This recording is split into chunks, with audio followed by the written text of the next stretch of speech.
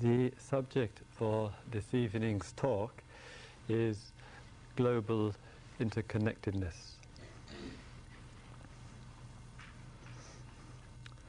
I would say that about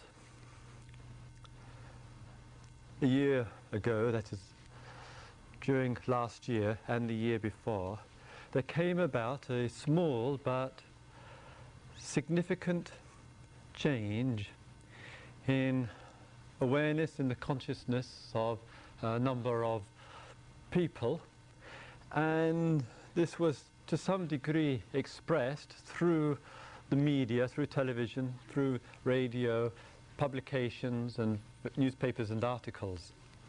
And I think what this change represented was that the world that we live in is in a way no longer safe in our hands owing to the way that we live. And various information came to light during the last year or two which seemed to indicate that in no uncertain terms. There was the realization of the greenhouse effect due to the release of numerous chemicals and various other emissions into the atmosphere, which then becomes like an umbrella, and that umbrella stops the air being released and begins to have an effect, a direct effect on the quality of life. And that we are, in a way, in danger of suffocating ourselves and the planet.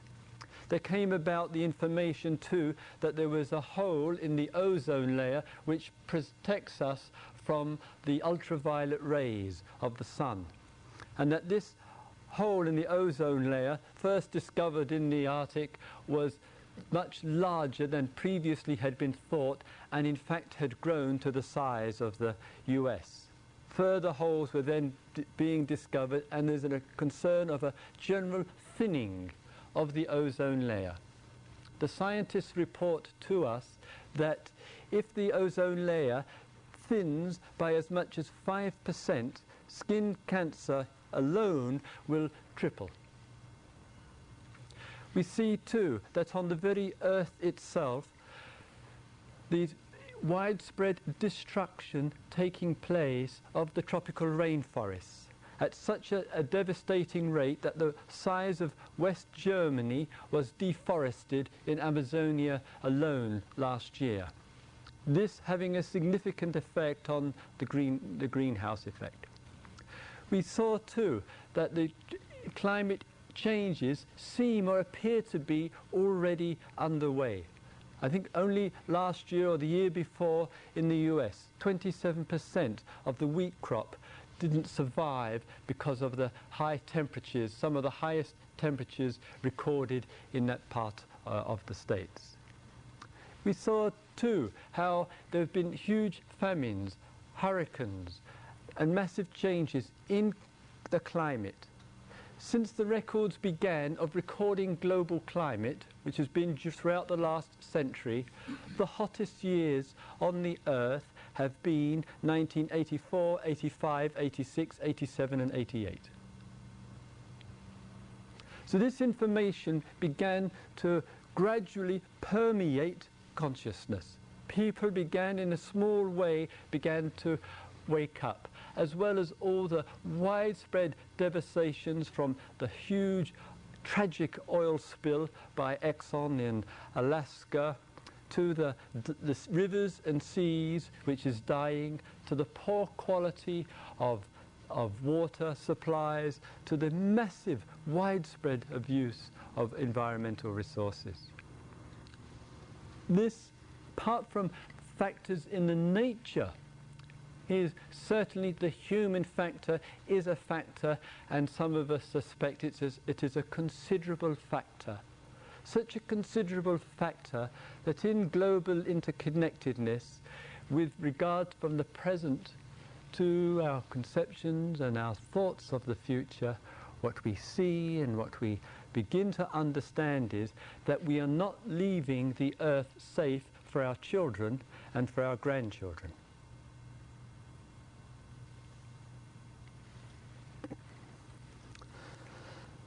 So then we begin to see from the variety of sources of information which has and does become available to us, what we notice in that the image inside of ourselves in facing this kind of information can be one, that the information itself, the global words, the global images and metaphors which we use can be such that the world issues, the global issues, seem so vast, so big, and in the contrast of that, I seems so small and so insignificant and irrelevant. And what we notice with that is that the feeling of I, the feeling of me, seems quite powerless in the face of such large global issues. And I think that response, that feeling, that intimation of the powerlessness of I and me is an appropriate response in the light of the situation. I don't think it's an illegitimate one or a off-center one. I think it's a very understandable one. But it's understandable, as I've said with many things in these talks during the days, it's understandable in that way of relating to information. Then we begin to see with this information, and sometimes in the powerlessness of I, we begin to identify with its condition. I feel like this. What can you do? It's too late now. It's God's will. Humanity is just plain plundering and destructive. All the various expressions which come in with the feelings and thoughts which accelerate the feeling of helplessness, and from helplessness it's a very, very short step to despair. And then we look at this situation and we see that what very easily occurs in just giving consideration, as people do in global interconnectedness, we start to give some consideration to our lifestyle, the prosperity of the West, the wealth of the West, the use of resources of the West. And sometimes we look back at our past, or we look at our present, and very easily we can begin to feel, as we sense a global connectedness with the third world, we can begin to feel rather bad about our situation, rather negative, guilty, for having so much when so many have so little, when 40,000 children every day die from malnutrition. And unfortunately and tragically with that, when we're feeling guilty and bad and in that kind of mood, in that kind of mind state, it tends to trigger and it tends to accelerate inside of ourselves an increasing degree of insecurity, an increasing degree of unhappiness, and that despair which accompanies it. And we know in our daily life, when we are experiencing that in the forms that we experience it, human beings can't tolerate despair, can't tolerate unhappiness. Know there is something, as it were, off-center about it. And what happens? When we're feeling that, we then start rushing to the world of things, the world of sensations, the world of pleasure, the world of having, the world of trying to be secure or whatever, and then we accelerate the problem. The very guilt, the very sadness, the very insecurity doesn't liberate us, it tends to continue it. And we wonder, how are we going to find the capacity in ourselves and the strength inside of ourselves to look at situations, to be ruthlessly honest with one's lifestyle and all the lifestyle mentality that goes with it, without feeling exhausted, bad, negative, guilty, because it doesn't help. So I think the intimations of helplessness from self is an appropriate response. And therefore, if it is an appropriate response to that, there is an appropriate response because it intimates to us our unrelatedness. It tells us in that thought and experience, I am separate from those events.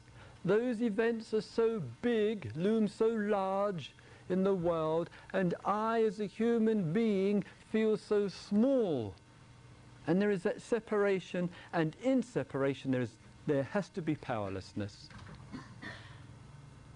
And therefore the sense of powerlessness is the sense of self which is in isolation.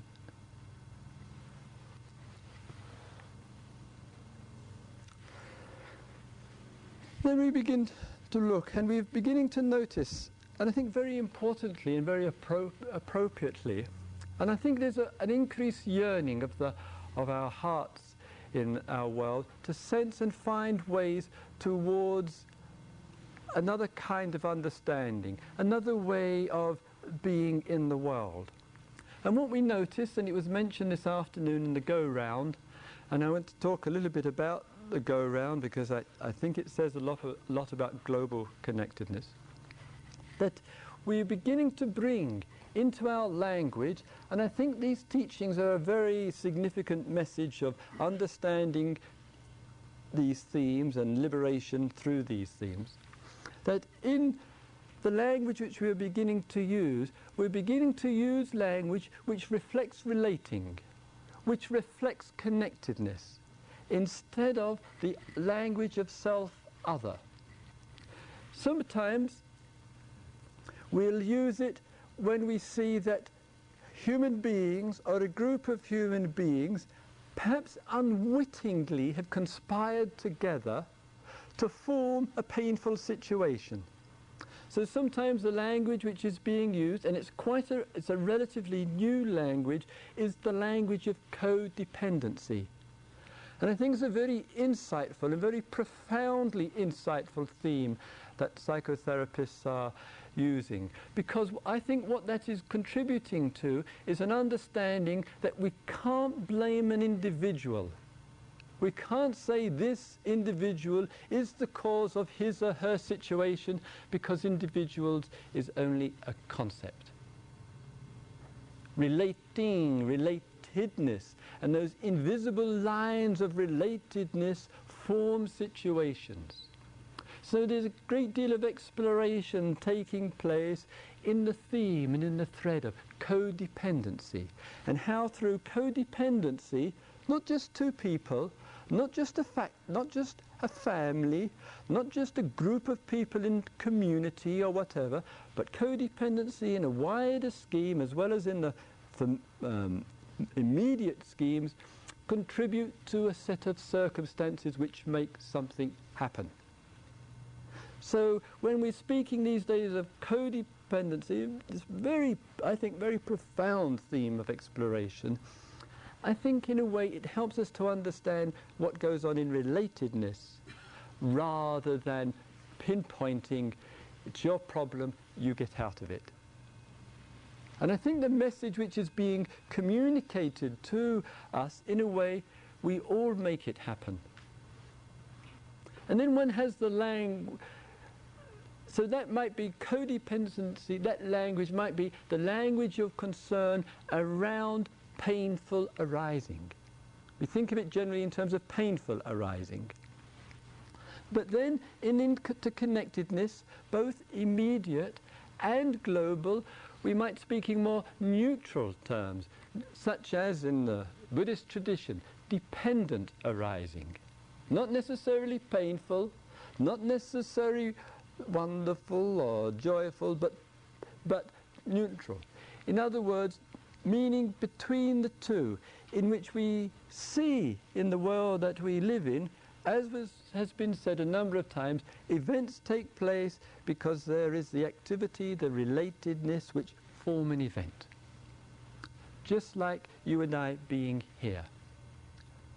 When we look, what does it mean to be here? What is a retreat?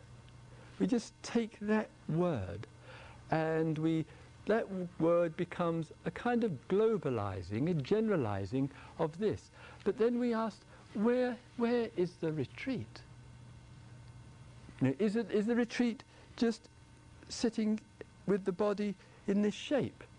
But it can't be. Some people need to lie down. Some people need to use the armchair or use the sofa. Is the retreat a lot of people facing the same direction?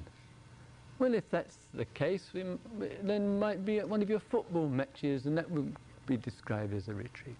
Where is the retreat? So there's the word which is used for a situation which is dependently arising. Tomorrow morning, probably at 7 o'clock more or less, the retreat is somewhat going to be gone. And in order for this retreat to arise, in order for this form to be, it requires dependent arising. It requires all cooperation. So if one person in here decided, well, I think what I'll do in here, I'll put the music on and I'll jump up and down and sing and I'll turn the books over and have a really good time, what would have happened to this retreat? Somebody said, my retreat is gone, it's been ruined. So retreat is really a word which is a shorthand for dependent arising in a set of circumstances. And when we actually look for the retreat here, there, actually we can't find it.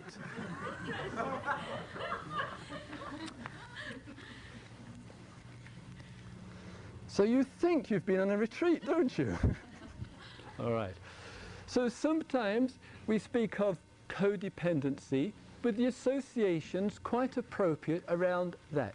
Sometimes we'll think of dependent arising, but the associations around that. Sometimes we'll think of interconnectedness, interrelatedness. So that may bring another kind of response, a response of, yes, we are together, yes, we are connected. And there possibly in that the associations will be warmth, unitive, oneness, not painful, not in between joyful or pleasant and painful, but more a joyful or wondrous feeling, interconnectedness, interdependence. What each of those three does, and I think this is very beautiful for the whole international green movement, for the remarkable spiritual insights and to its everlasting credit emphasized in the best of the Buddhist traditions, is that interconnectedness, interrelatedness, codependency, dependent arising, is moving a shift away from consciousness, away from the self, other, preoccupation and obsession. Moving away from thingness, away from selfness, away from uniqueness, away from individuality and all that's been built up, to one of relating, co-arising, being together. Now, this message, this teaching has not only personal significance, using personal in its most relative way, but also its significance is such that it goes personal, social, it goes spiritual, but it goes further than that. The teachings then go economic. There's a whole need of awakening in economic considerations on the theme of dependent arising, and it's barely been touched, even by the green movement, which I love with my whole heart. Because at the present time, in interconnectedness, economics, by and large, generally speaking, does not consider the cost to the environment. Economics is based on human considerations, capitalist, socialist, liberal, communist, basically on human considerations. Such human considerations that we see in China, that in all the efforts to try to curb the use of fossil fuels and the resources and all the poisons that are released into the air, the Chinese government is planning a massive expansion of its coal produce with enormous cost. We see in America tremendous cost to people and planet because economic considerations, i.e. profit, do not take into consideration the cost to people and planet because profit is God. Profit matters above all else. And with such an icon haunting humanity in our contemporary world, we need a shift to change, to move away from that, in which, with our wonderful scientific resources now, inner observations, understanding, we begin to sense the connectedness, the cost.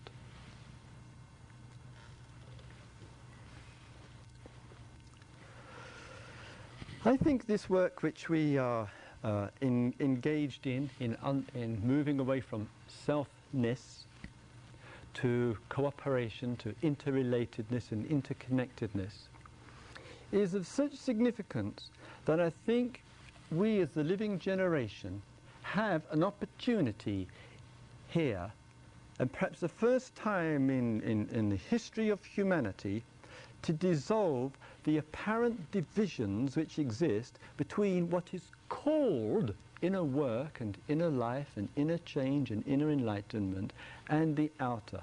I think we have an opportunity to dissolve those kind of breakups and the separations in which one part, so-called, of our life gets alienated from another part. And I think the Dharma community, international Dharma community, and concerned men and women have an opportunity, a marvelous opportunity with the resources, human resources between us, to really re-evaluate what it means to live the spiritual life. What it really means in globalness. Let us take a small example. I think one which really impresses itself on myself. Some of you here, as we heard in the go-round this afternoon, have had the opportunity to be in the third world. Certainly we have immense poverty in the West, and we see this in countless forms, and we see immense poverty, devastating poverty in the third world. We also see that the West itself, us, and sometimes California, has almost sometimes a common, I think, international image. When people mention California, it's almost synonymous with prosperity. It's almost synonymous with being in the forefront of many areas of life.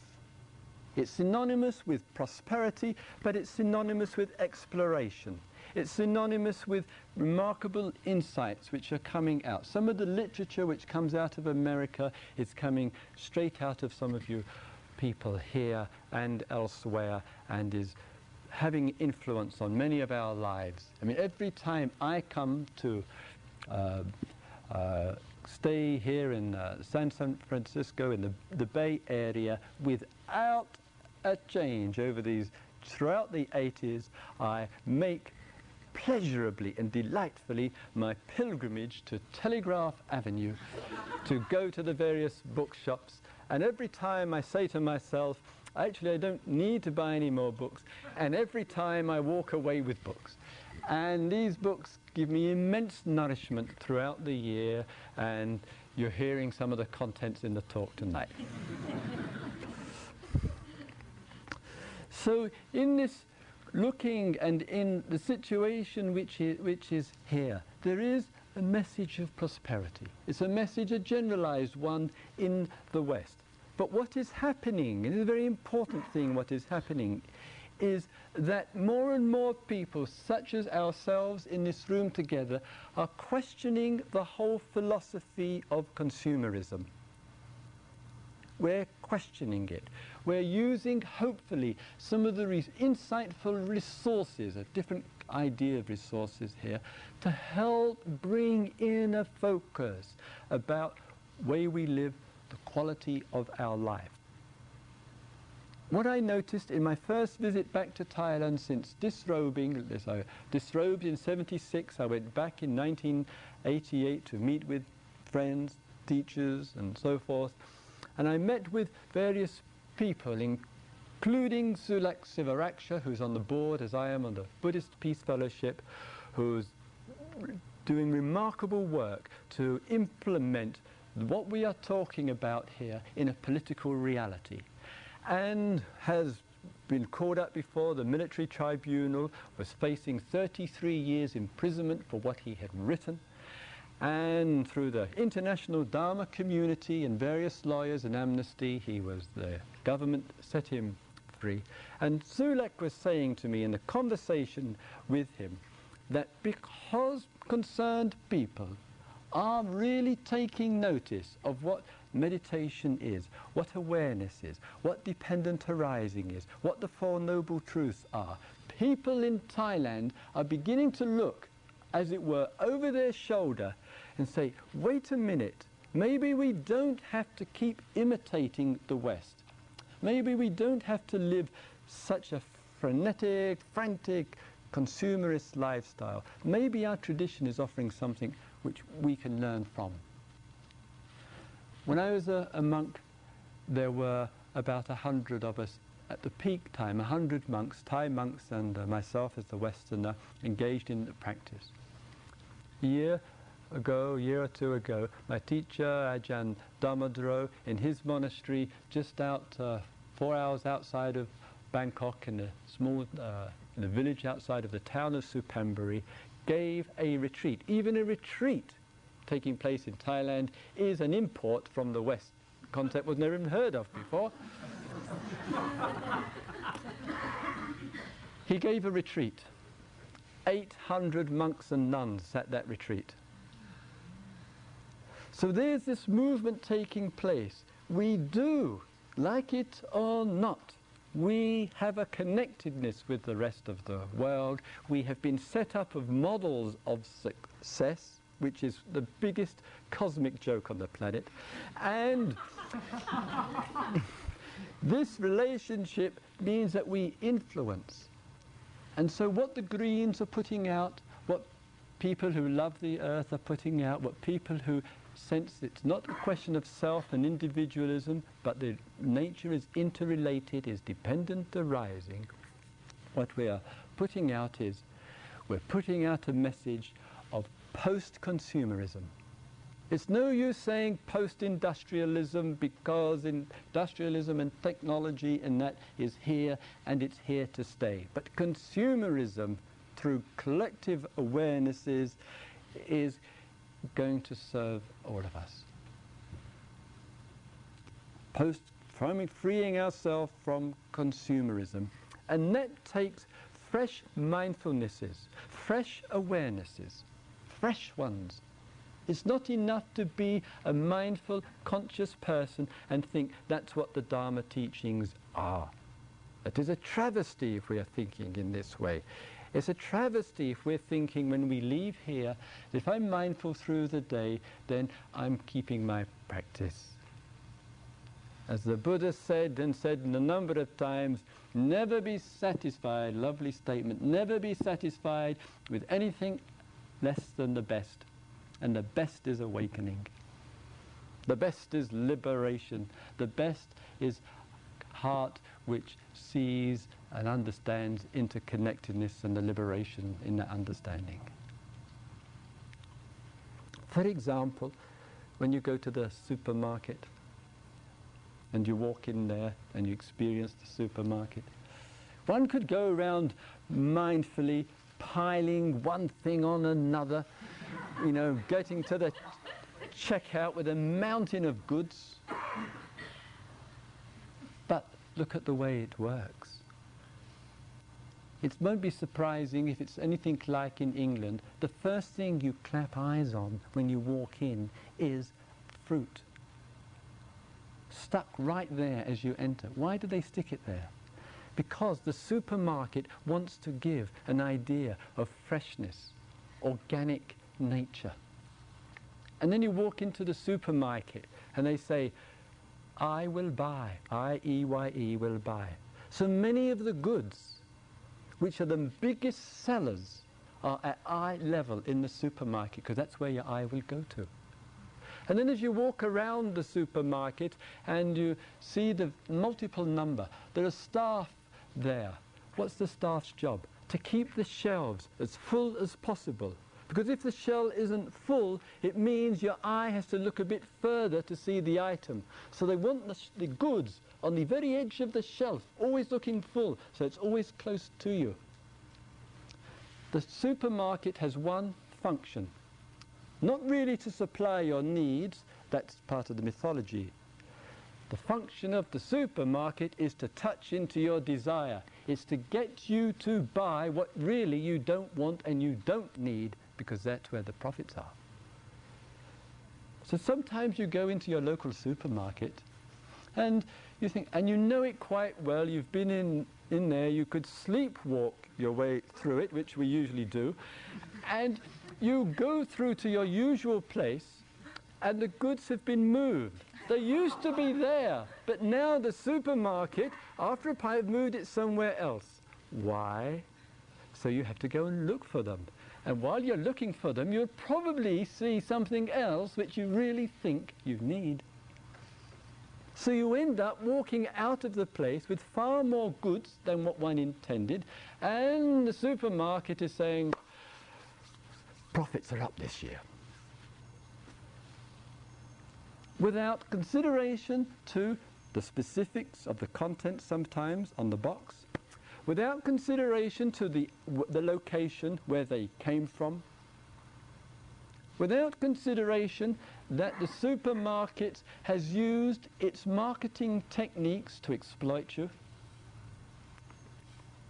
So when we speak of mindfulness and awareness and spirituality, when we're speaking of interrelatedness and interconnectedness in life, we're speaking about it with street credibility. Not as some high-flown spiritual fancy philosophy of Buddhism, we're speaking about it on the earth.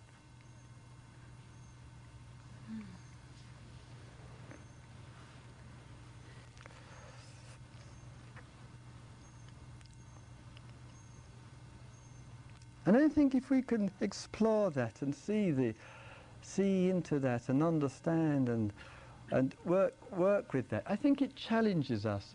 And I think when we are challenged as human beings to really look, to really see, as that Tibetan Lama was quoted in the Himalayas, some people come to just look. And you know, in the Himalayas, people come to look.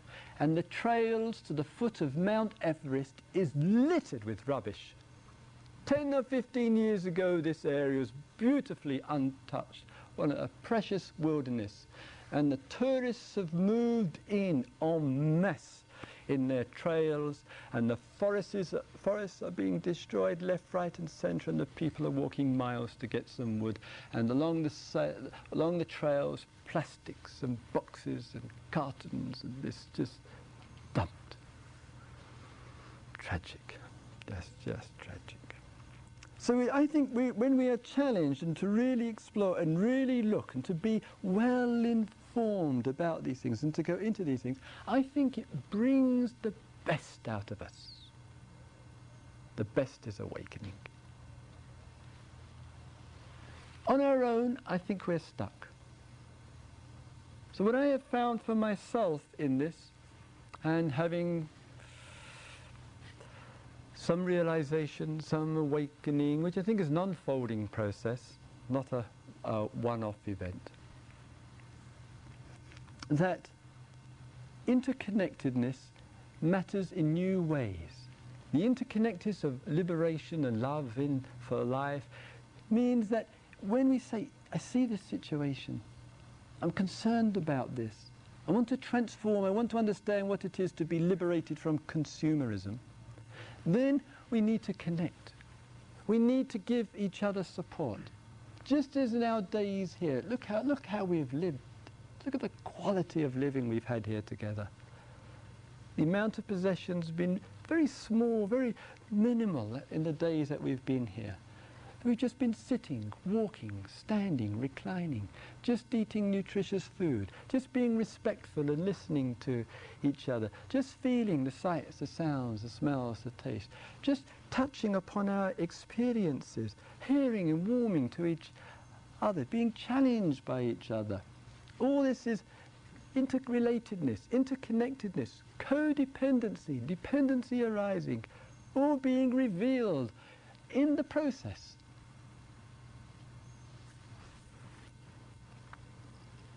I think when we are challenged, I think that kind of challenge brings the joy out of us.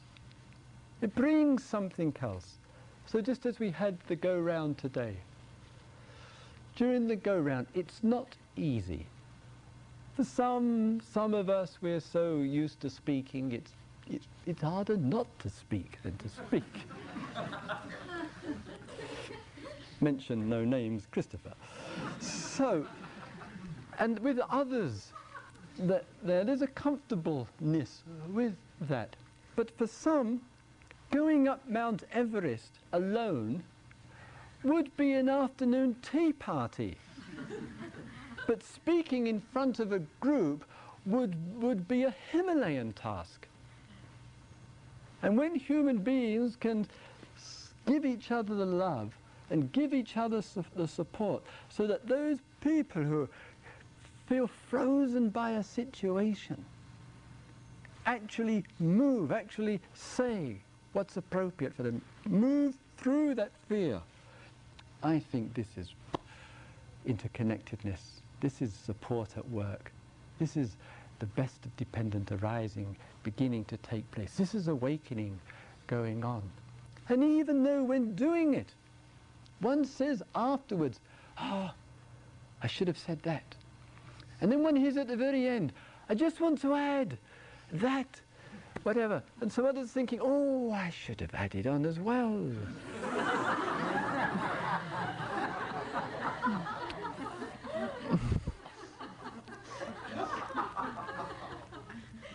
So sometimes there's dependent arising and sometimes there seems to be dependent non-arising.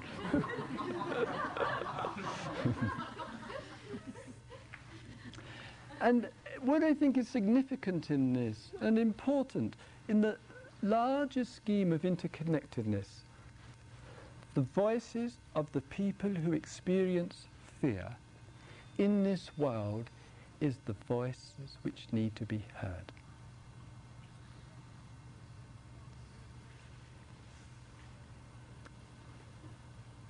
And I say that because, let me give you a very good example, what could be better.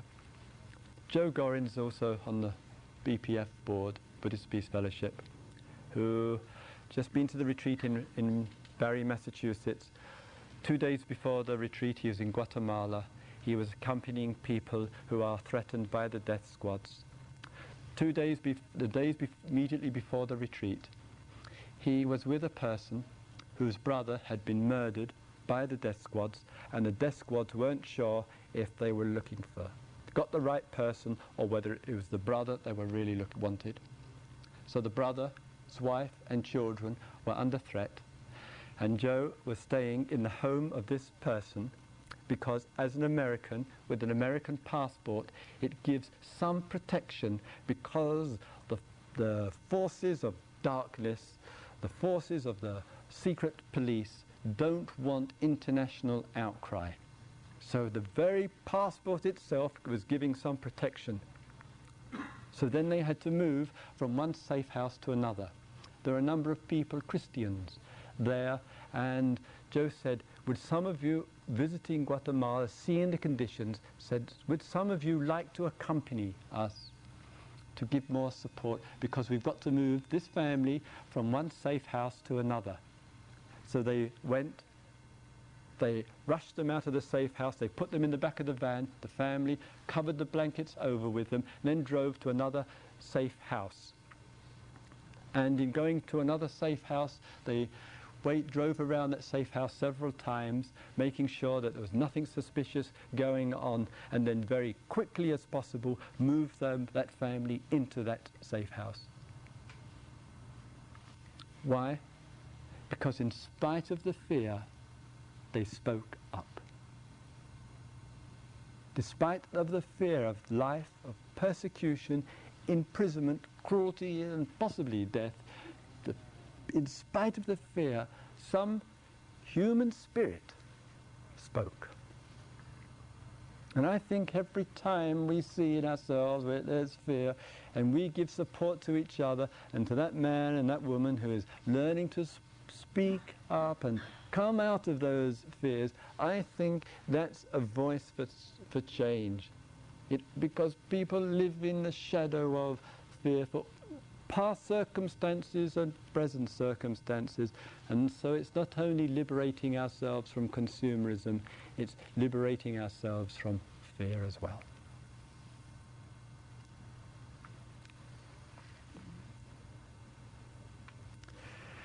In our giving consideration to connectedness and global connectedness, I think a very important and significant aspect of this is this interrelatedness. In other words, if we focus too much on codependency and all that it means in global and personal situations, we may get, as it were, bogged down in that. So our freedom in looking at connectedness is also to look at the wonder of interconnectedness, to see this dependent arising in which thingness is nothing of itself. As I've said many times in this retreat, thingness is an idea, comes about in part due to the repetition of a word about a situation. And if we can just come out of the myth of thingness and separation and individuality to relatedness, interconnectedness, then I think something else can begin to happen inwardly. The intimations, we might say, of something other than all of that. In that respect, in spite of everything, human beings coming together, being together with the solidarity which comes from being together, is an opportunity for joyful expression. And joy is the child of freedom.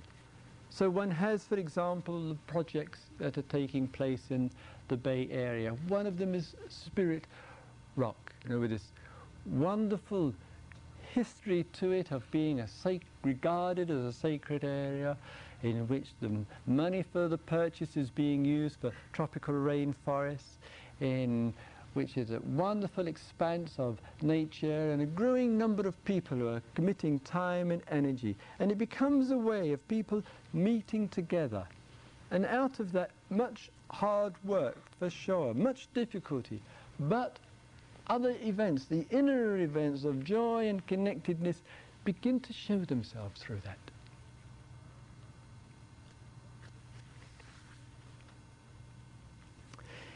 In that, we might say, but what does that mean with regard to ultimacy? What does interrelatedness and interconnectedness mean with regard to transcendent understanding, to liberation? And I think when we give consideration to that and to the relativity of the way of things in the world and the relationship of things in the world, I think there are things which sometimes we neglect, sometimes we overlook. Let us take, for example, sometimes we have the view, first, I need to get enlightened, I need to get awakened, I need to get liberated, and then afterwards I can do something, I'll be ready to do something. The actuality is, there may not be a world left to do anything for if we cherish this posture. The other is, when we look at life when we speak of the future, which is not of self, but the interrelated future, like children and our grandchildren, and the countless numbers of species which are threatened, and the whole future of our planet. For me, personally, it's not the motivating factor. Interrelatedness and interconnectedness is not the motivating factor, insofar as it's with regard to the future. Because as I said at the beginning of this retreat, and I want to say it at the end of this retreat, I regard the whole body of teachings as here and now. Regardless of what the future is, short or long, or interpretation of it, the actuality is there are human beings, we are on the earth, and there is the immediate potential and possibility right now for immediate awakening and liberation.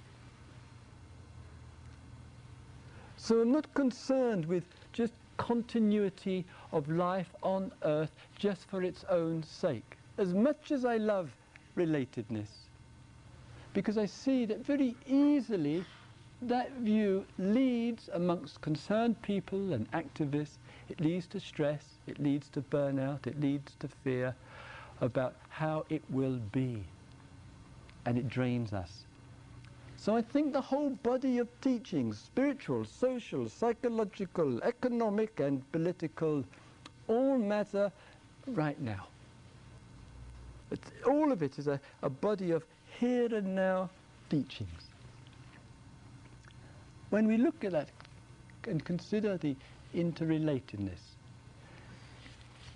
if we understand, if we really get a sense for that, if we meditate on that, if we dwell on that, if we give consideration to dependent arising, to codependency, if we really do that, I think in a different ways, one of the factors there will be a revelation.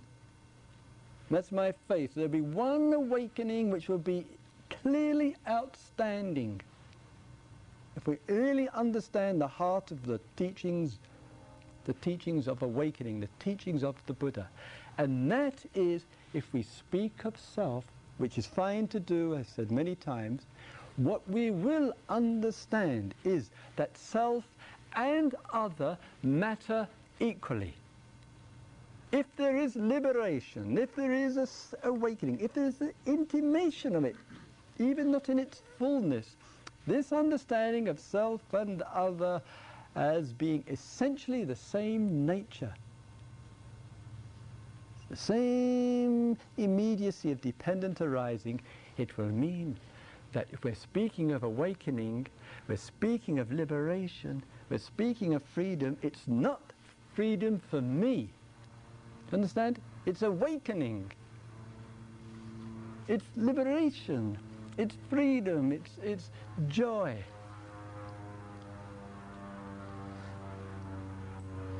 Because self and other matter equally. And in a rather mysterious and wonderful way, the awakening of one is the awakening of all, the awakening of all is the awakening of one. So this me first, then after the world, I don't think we have to acknowledge or buy this model. Because we can't be out of the world and then go back into it. Not even in the monastery could one be out of the world and go back into it. Not even in the time when I was sitting in the cave with all the creatures and the nature around me could I be out of the world and then go back into it.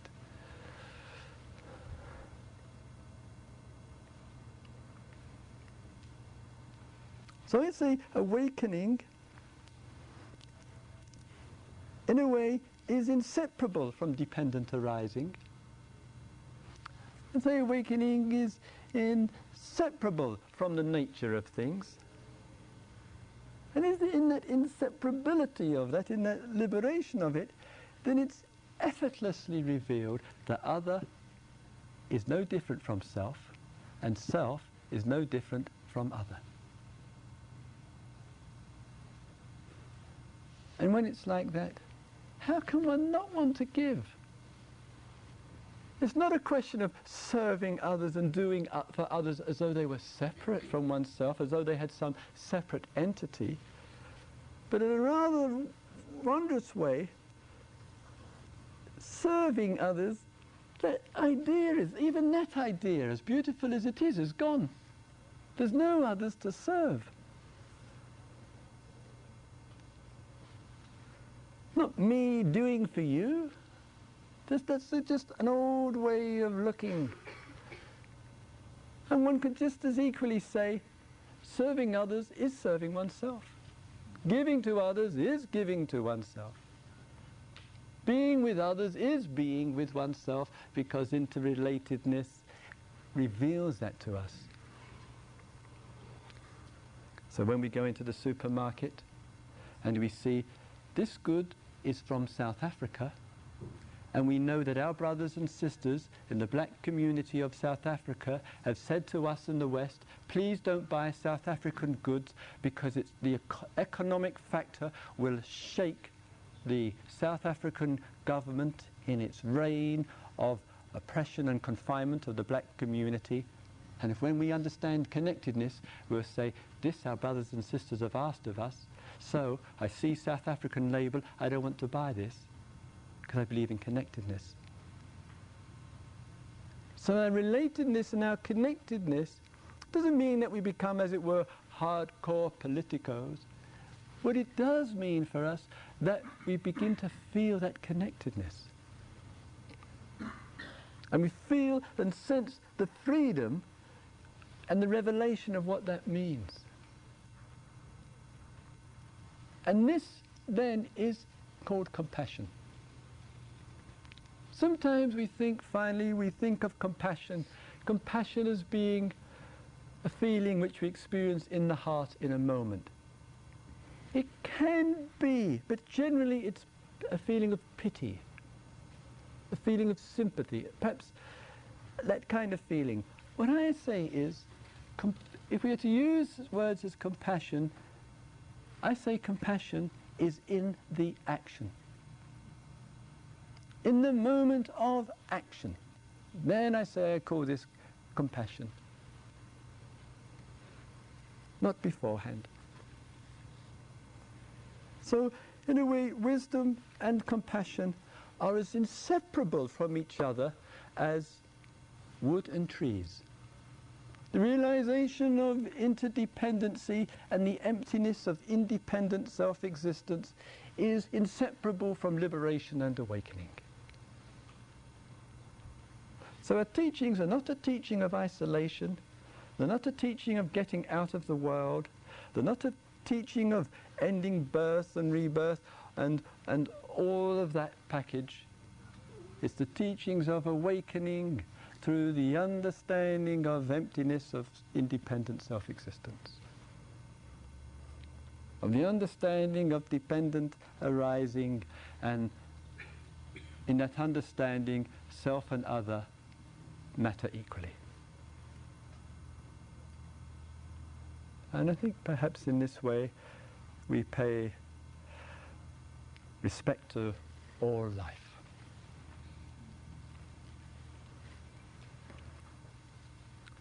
May all beings live in peace. May all beings live in harmony. May all beings live in peace and harmony.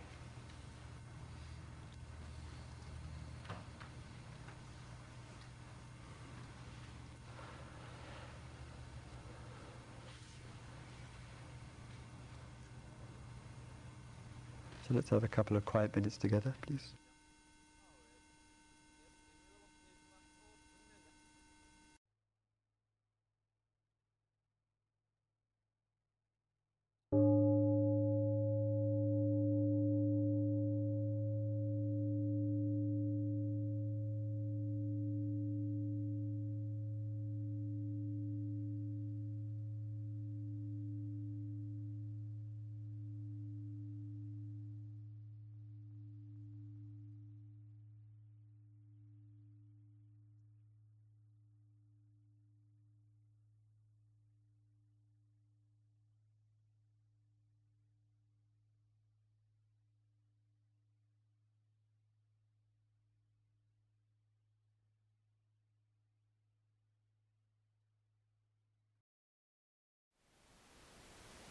Thank you for listening.